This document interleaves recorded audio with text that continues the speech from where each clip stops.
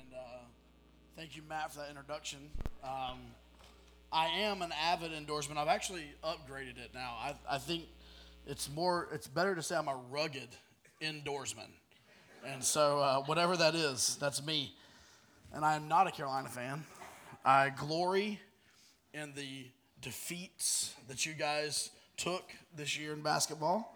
I was at the game at Cameron this year, and I was as excited as ever been. I was also at the game last year in Cameron, though, when you guys began the funeral for Coach K, and then you finalized the funeral in the Final Four, so all that stuff. So anyway, it is what. Oh, stop it! We're in church, man. Y'all can't be cussing in church. Come on, you can cuss outside of church. You can't cuss in church. But hey, y'all want to fight? We can fight, man. I mean, nah. Family matters, man. So for the last 3 weeks, you've heard from your pastor the first 2 weeks. You've heard from a seasoned pastor, Pastor Stetzer, last week. When I saw the lineup, I told Jake, well, if this is the Family Matters Conference, I am 100% Steve Urkel. All right, so in this lineup here, I am, did I do that? I'm that guy. In this lineup, you have had, I know Jake kind of laid the foundation the first couple of weeks, and then last week, I believe, if I stalked it properly, about being a kingdom family. Is that right? Okay. I asked those two guys because you guys forgot. I know how it goes. It's okay. No, it is my joy to be here. I've been at Eufaula and preached several times, since I've been down here in North Carolina. We planted our church 5.5 years ago. It'll be 6 years this October. And, man, God has blessed. God is blessing. We got a building about 2 years ago, and God is just using that. We were able to see a lot of growth and to see people come to faith in Christ and baptized. And we've got people that met at our church that are getting married, things like that, just crazy stuff. So awesome things that we are thankful for. I do want to say this because I don't preach here much when your pastor's gone. All right, so newsflash, a lot of times when I come to preach, it's an excuse for me and Jake to hang out for a few hours as well. So like we kind of double that up, And so I usually, when I'm preaching, he's sitting right here. All right, so let me just say this to you guys, and I mean this from the bottom of my heart. I don't have a closer friend in all the world than your pastor. And I will say this about him. One of his unique qualities is I would say that probably 10 to 15 pastors around the country feel the same way about him. You know those types of people? And he has that personality. But here's the thing. I've known him for, it's probably been 12 to 15 years now. And back before we ever really met in person and knew each other, we talked on the phone every week. And he would always tell me, hey, if you ever need anything, you ever need a job, you ever need anything, you let me know. And the Lord took our family through a season of struggle in ministry back in 2012, the end of 2012 and beginning of 2013. I was looking for a place to go. And so you know what I did? I called him. I said, hey, man, you've told me 25 times probably over the phone if I ever need a place to go. And I said, I need a place to go. And he was in Baltimore at the time, and the Lord worked it out in his sovereign will for us to go up there and serve with them, and we became close friends. And still to this day, we vacation together, hit up Disney together, whatever. I think there's a cruise coming up later on this year, and so I just value his friendship. And I want you guys to know that you have a pastor who is a friend to other pastors, and that's what I desire to be. And that's who he is. And so I just want to brag on him. Do not tell him that I did that because that's out of character for me. I'm usually picking on him. I can tell you other things about him later, but I do appreciate him, and I appreciate the opportunity to be here today. Going to take a little bit of a turn from laying the foundation of what biblical marriage is, maybe taking a turn even from last week about what does it look like to be a kingdom family, a kingdom couple. And maybe I can just piggyback off of that and say it's difficult to be a kingdom couple if there's always conflict in your marriage. And actually, we could probably fill in that blank. It's difficult to do anything positive when we know that there's conflict in the background. I don't know how many of you were raised in a home where your parents were really, really good Christians, but on the way to church, man, y'all be fighting and arguing, and they be screaming at the kids, and they be yelling at each other, and they pull up in the church parking lot, and it's like all of a sudden it's like, hey, brother, hey, sister, man, I had such a good day. And I'm like, man, why can't you just yell at her in front of them? Like, I don't understand, but I don't know. It's kind of like the old theologian back in the early 90s, Rodney King. I don't know if you've heard of him. Wrote a couple books of the Bible maybe, but why can't we all just get along, right? And so tonight I want to talk just about conflict resolution in marriage. Now, we're going to talk about in marriage specifically, but if you are living, breathing tonight, and you interact with more people than just yourself, you have conflict. If I can even say this, if you just interact with yourself, like I disagree with myself on a consistent basis, right? I'll say something or make a decision, I'm like, Josh, that was stupid. Like I would never do that again. So conflict is something that we have to face, right? It just is what it is. Conflict is inevitable. It's inevitable when two people get together, guaranteed. You're going to think differently. You're going to see things differently. You're going to believe things differently. There's no greater illustration of this than me and Matt. I mean, you have UNC, you have Duke. You have terrible food. You have incredible food. Steak, ribeye steaks, medium rare, still mooing, chicken tenders, right? I mean, so at the end of the day, but the truth is we can find conflict anywhere. Anybody ever been in a work environment that the work environment was filled with conflict? I know people that will leave their jobs and sometimes take pay decreases because of the environment that they have to work in. So conflict is all around us. And so what I want to say tonight is if you're here tonight and you're not in a marriage relationship, please don't take tonight as just, this is not just about conflict in marriage. This is about conflict in general. Conflict is inevitable, but let me say this, it does not have to be interminable. I had to look that word up.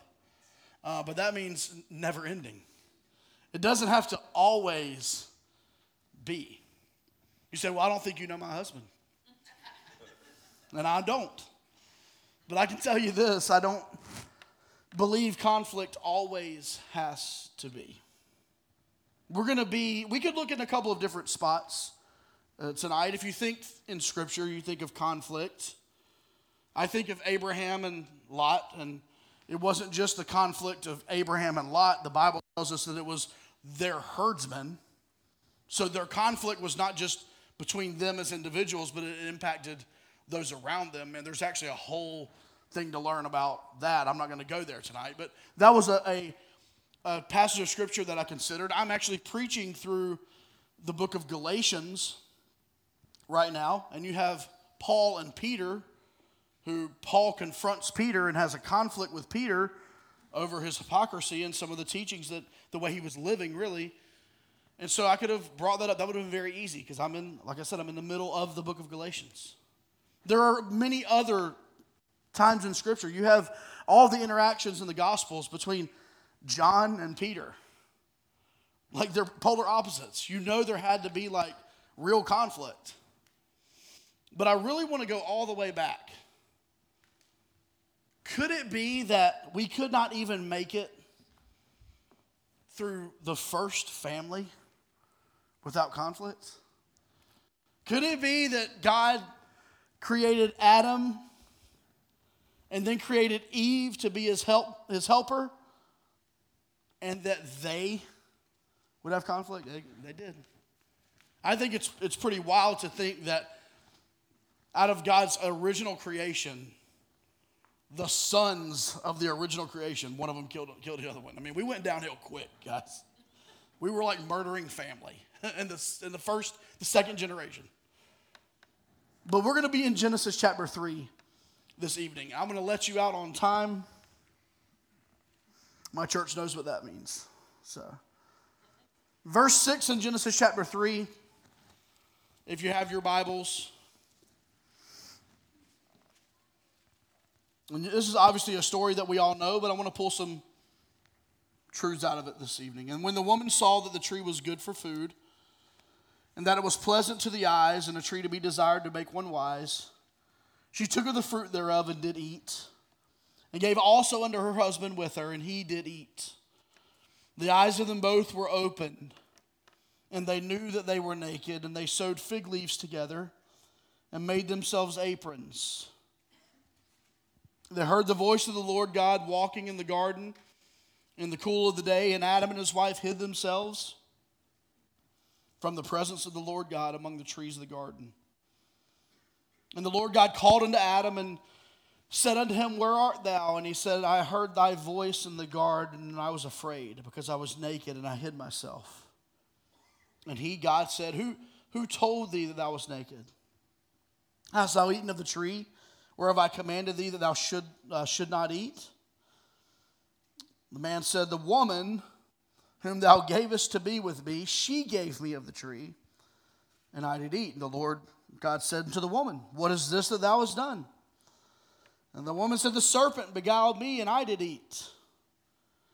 And the Lord God said unto the serpent, Because thou hast done this, thou art cursed above all the cattle, above every beast of the field. Upon thy belly shalt thou go, and dust shalt thou eat all the days of thy life. I will put enmity between thee and the woman, between thy seed and her seed. It shall bruise thy head, and thou shalt bruise his heel. Unto the woman he said, I will greatly multiply thy sorrow and thy conception.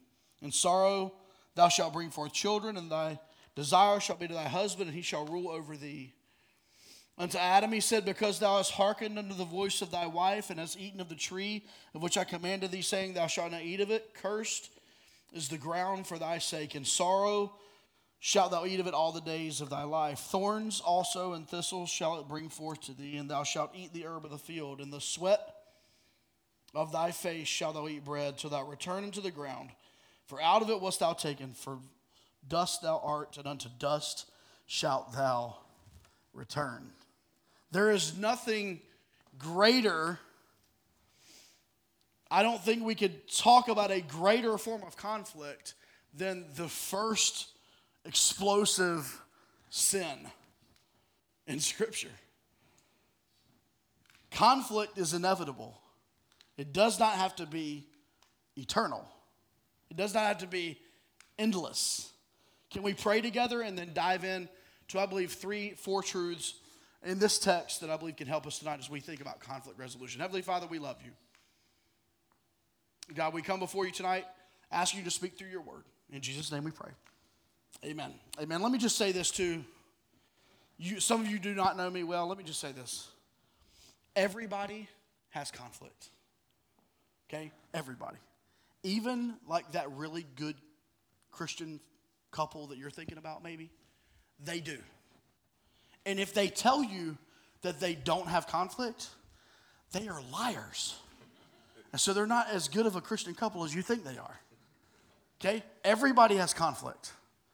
There is conflict present. Now, some people deal with conflict in different ways. Some people deal with conflict by fighting it out at every chance they get. Some people deal with conflict by trying to reason it out every chance they get. Some people deal with conflict by ignoring the fact that it's going on. Okay, so don't let those reactions to conflict fool you. There's conflict. Okay? I don't know. It's like when I do premarital counseling, I want to say, listen, if there's like this little red flag over here in the corner when you're dating, like that red flag becomes like a massive red flag like 2 years into your marriage. Like you need to know that. But conflict is something we have to deal with. And so let's take this text. Number one, let's look at this. Conflict resolution requires confession and not covering. Conflict resolution requires confession and not covering. You see, Adam and Eve existed in the Garden of Eden in a perfect society. They were void of even having to cover their bodies with clothes. It was just them two. There was no sin. There was no lust. There was none of these things that we experience and we have to fight our way through really in life. In fact, they were so free that they walked around without clothes. And so they do eat of the fruit of the tree. They instantly realize what they've done. And the first thing that they do before they go hide from God, look at what the text says in verse 7. The eyes of them both were opened, and they knew that they were naked, and they sewed fig leaves together and they made themselves aprons. This was in preparation to hide and cover the sin that they had brought in their life. And may I say this evening, that when we are speaking of conflict, when we have these situations in our lives, that confession and being open is the biblical route as opposed to covering and concealing. This evening, if you're a spouse, if you're a husband or a wife here, and you and your spouse have continuing conflict, the answer is not to cover it up. Let me tell you who knows: your kids. Your kids know. The answer this evening is not to make fig leaves and try to cover up the issues that are going on in your life. May I say this? Churches all across this country are filled with people who have deep, dark issues in their life, and they've become professionals at weaving coverings over their issues. And so they sit here in church and they amen Pastor Jake, and they shake your hand after the service, and they may serve in a different ministries that are offered around here, but they go in their car and their life is a living hell, and their family's a living hell. And from Sunday evening after church until Wednesday night right before this church, their life is in torment. And then they leave here, and Thursday morning, their life goes back to torment until Sunday morning. And may I say, the answer to conflict resolution is not to cover it up. Instead, it is what we'll see in this text. It's confession. It is meeting God when he comes. It is confessing before him as Adam had to do. But it requires confession. Not covering it. May I say this? The sin that is covered will continually progress. Listen to me. The conflict that's covered, the sin that's covered in a marriage, in a life, it is not, if it's covered, it's not going to digress. It's not going to begin to get better. It's going to always progressively get worse. And so the answer, if we're having conflict, like we all have, is confession and not covering. Secondly, I want us to see as we move through the text, conflict resolution requires communication, and that piggybacks off of confession. But look what they did in verse 8. They heard the voice of the Lord God walking in the garden in the cool of the day. Adam and his wife hid themselves from the presence of the Lord God among the trees of the garden. They didn't want anything to do. God would come down in the cool of the day. Must have been mid-March in North Carolina, the cool of the day. I'm like, why am I wearing a sweater in March? But anyway, God would come down and he would communicate. And every day they would talk with him, but this conflict arose. And what did they naturally do? They naturally pulled away. They naturally pulled away. And conflict resolution requires communication. Well, Josh, you don't understand what she did or said to me. And I don't. But I do know this. The only way you're going to begin to heal and you're going to begin to get through the conflict is to communicate. It's not to hide yourself in the garden where you can't be found and you can't be communicated with. No, it's going to be to communicate. It's going to be to confess. Conflict resolution requires communication. Matthew in chapter 18 and verse 15, by the way, side note, any type of conflict. You're having an issue with a brother or sister at church. You're having an issue with a spouse. You're having an issue with a friend. You're having an issue with your aunt or your uncle, your cousin, your whatever, your in-laws. Matthew 18 is very, very, very clear on how to deal with it. Look what it says in verse 15. Moreover, if thy brother shall trespass against thee, go and tell him his fault between thee and him alone. And if he shall hear thee, thou hast gained thy brother. If he will not hear thee, then take with thee one or two more, that in the mouth of 2 or 3 witnesses every word may be established. And if he shall neglect to hear them, tell it unto the church. But if he neglect to hear the church, let him be unto thee as a heathen man and a publican. I want to focus my attention on this communication side, on one part of this. If he hears you. And sometimes conflict resolution, especially to type A personalities, it can start with you shutting up and listening to someone else for a second. Josh, this is me. Sometimes conflict resolution, communication, the problem with communication is you won't shut up and listen. And this is what it says in Matthew 18. Hey, if that person will actually listen to you, if they will lend you their ear, you can gain a brother. There's a lot more to unpack there. By the way, I've been pastoring now 5.5 years, so that's not a long time. But I've been in ministry for 17. I have yet to see someone go through the Matthew 18 mode of conflict resolution. Andy, I'm going to come to you directly. Most 99 times out of 100, it's done. The conflict's over because I'm going to come to you in humility. Maybe 2 or 3 times in 17 years have I seen somebody go to Andy and Andy not here, and I say, Matt, Coleman, you guys know about this. Will you come with me? And we can.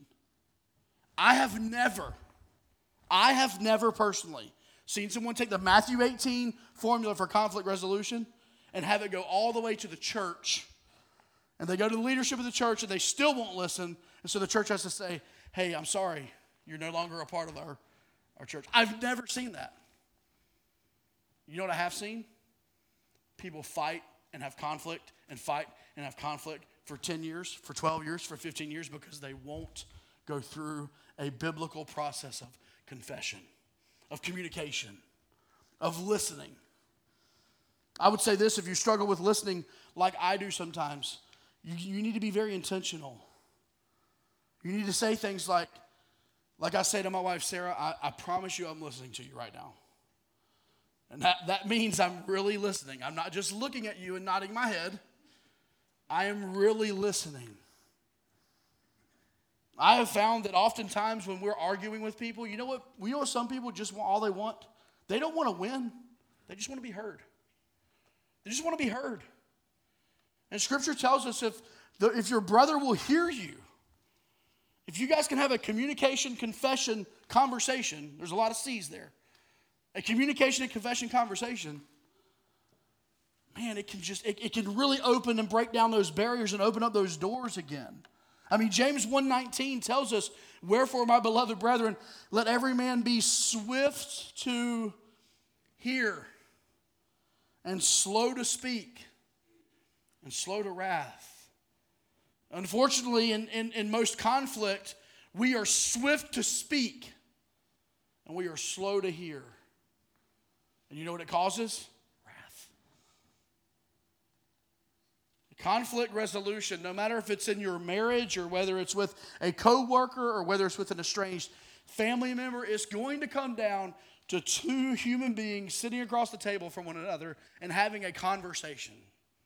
And there's going to need to be confession. There's going to need to be listening. There's going to need to be mouths that are shut, ears that are open. And I know that's not easy to hear tonight. I understand when we are convinced that we are right, that some of us will fight tooth and nail because we're right.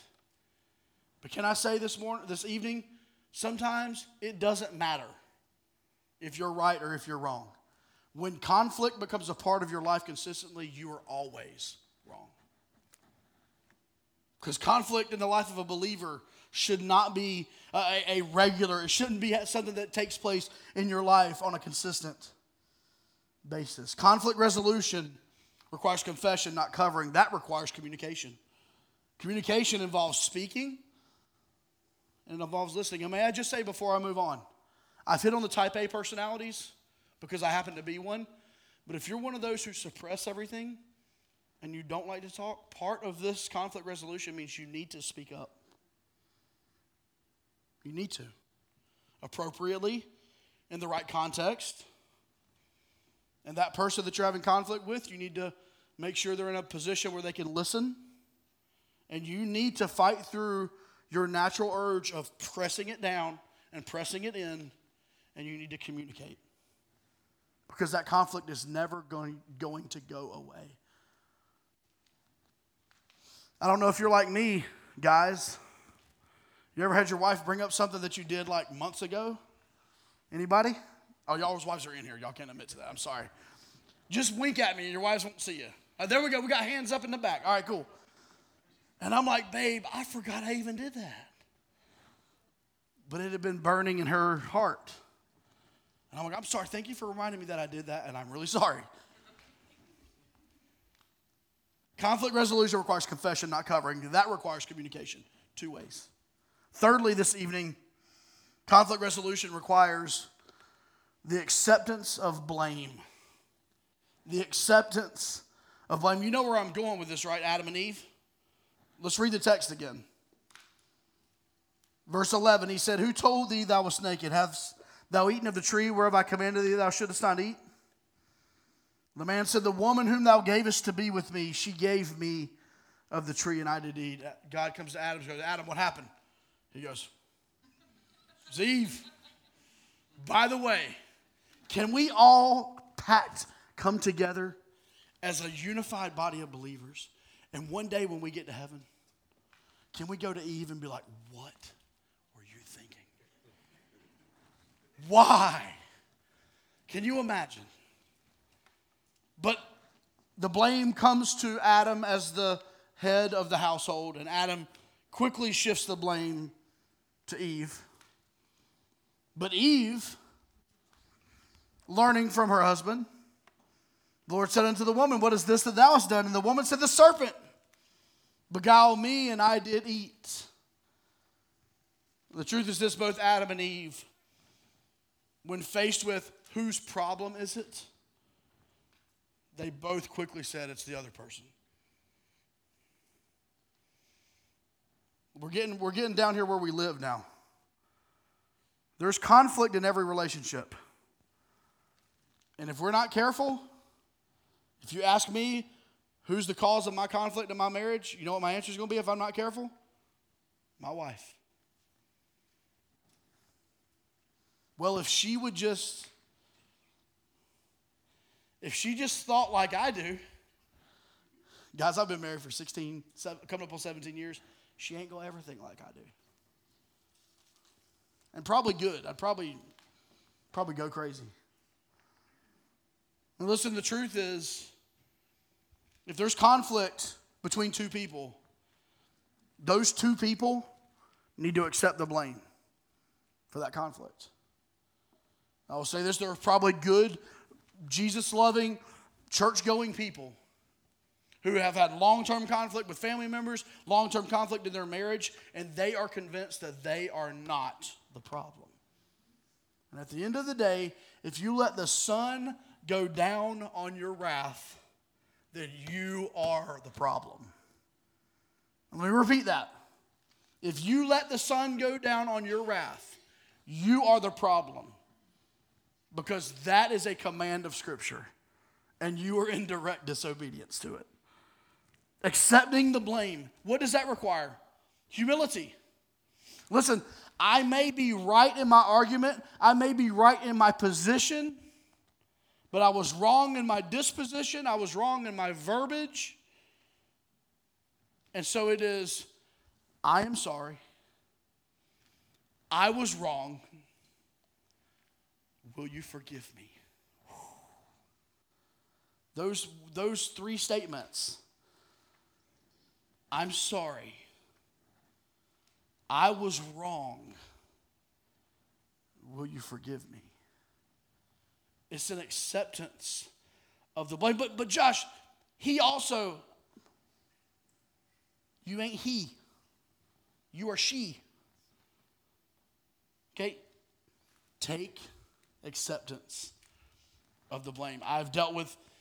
In my years of ministry, I've dealt with many different families that have gone through divorce. And every single time, I hate it.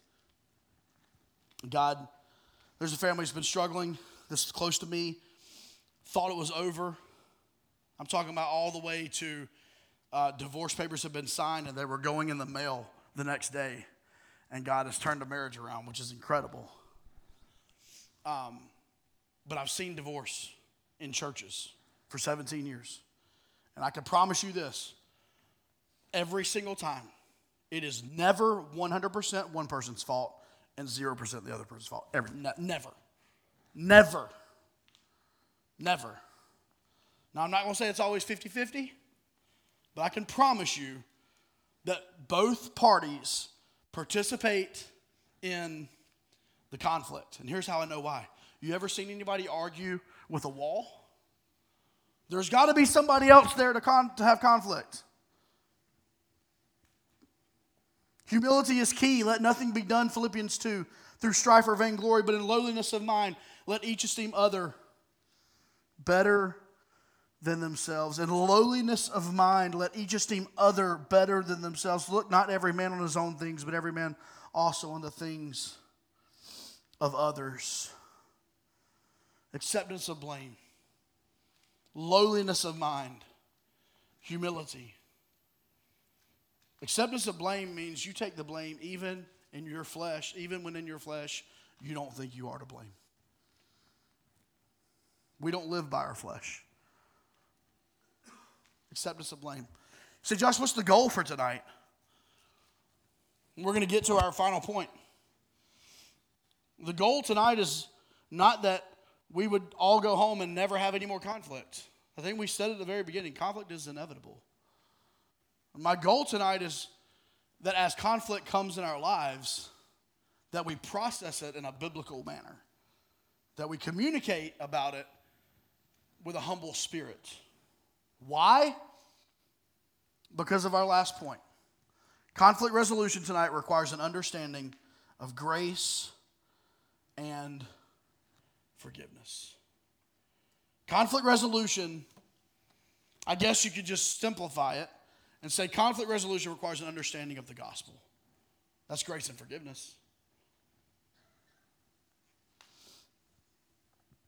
Adam and Eve's conflict ultimately brought about the grace and forgiveness of Jesus, the Lamb of God. You know how we said at the beginning this evening that they covered themselves with those leaves, the fig leaves. Remember, they were trying to cover it. In verse 21 in Genesis chapter 3, after this is all said and done, God unto Adam also and to his wife did the Lord God make coats of skins, and he clothed them. If you look into that, it's very obvious that was the coat of animal skins. And so right from the very start, the first conflict and sin that happens in our world, God says, you don't cover it yourself. I cover it. And the only way I can cover it is by the shedding of blood. Those animal skins. It was not fig leaves. An animal, and we don't have the details, and I'm not one of those people that try to add details. We don't have the details. But God found an animal, and he killed that animal, and he used the skin of that animal, the blood that was shed, he used the skin of that animal, and he covered that transgression. And it was just a sign. It was just pointing to the day that he would come, and all the conflict of this world and the chaos in this world and the disagreements in this world and the sin in this world is just pointing to the day that his son Jesus would come and live a perfect and sinless and holy life and go to a cross and die on that cross for your sin and my sin, and not just die for our sin, but according to 2 Corinthians 5, he became our sin on the cross. And he didn't just stay on that cross. They took him down and they buried him, and he rose again Easter Sunday, as we'll celebrate. I believe it was April 9th back in the day. I'm just kidding. But we'll celebrate it on Easter Sunday. It's the grace of God. It's forgiveness that's found in Jesus. And conflict resolution requires grace and forgiveness this evening.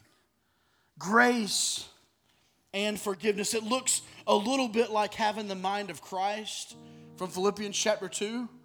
Let this mind be in you, which was also in Christ Jesus, who being in the form of God, thought it not robbery to be equal with God. He knew who he was, but he made himself of no reputation. This is Jesus, the holy, spotless Son of God. He made himself of no reputation. He took upon him the form of a servant and was made in the likeness of men. And being found in fashion as a man, he humbled himself and became obedient unto death, even the death of the cross. You see, when we will come to grips with the beauty of the grace of God this evening and the forgiveness that he offers us, guess what we can do? We can look our spouse in the eye and we can say, I love you. I forgive you. You remember earlier? I'm sorry. I was wrong. Will you forgive me? We can respond with it doesn't matter. I love you and I forgive you. That is the grace of God on display in your marriage. That is the gospel of Jesus Christ being lived out in your marriage.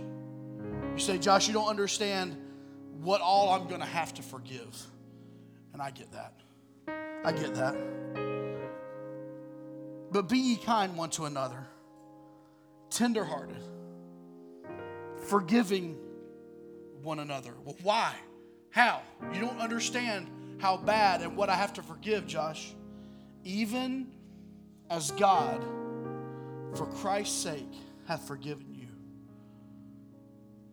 Listen, conflict in marriage, I don't know the size or scope of the conflicts that you've had in your marriage. But I can promise you this. They will not be nearly as broad as the scope of our sin that God forgave when Jesus was on that cross. Listen, if God can forgive you, then you can forgive him. Not God, your husband. If God can forgive you, you can forgive her. It might be difficult. I mean, Jesus, the perfect, holy, spotless Son of God who knew the plan of redemption from eternity past, even asked if this cup could be removed from him. It's not going to be easy. But if we want to be husbands and wives, couples, families, as you heard last week, that are kingdom focused, that are bringing glory and honor to God in our families and our lives, man, we've got to learn to forgive.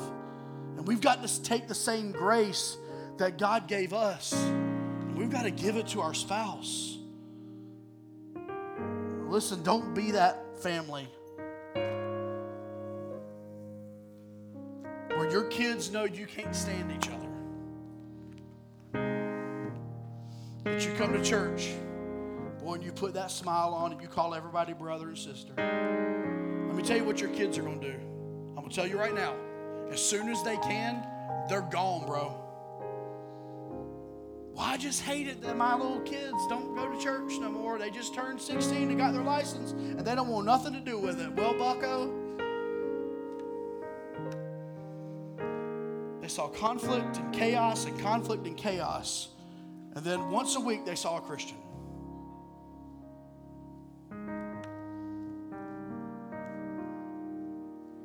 I pray tonight, as we close, that the same grace and forgiveness that God showed you is the same grace and forgiveness you will show your husband or your wife or whoever you're talking about in conflict. Even when you are right and they're wrong, even when you think you've won the argument, will you show them grace?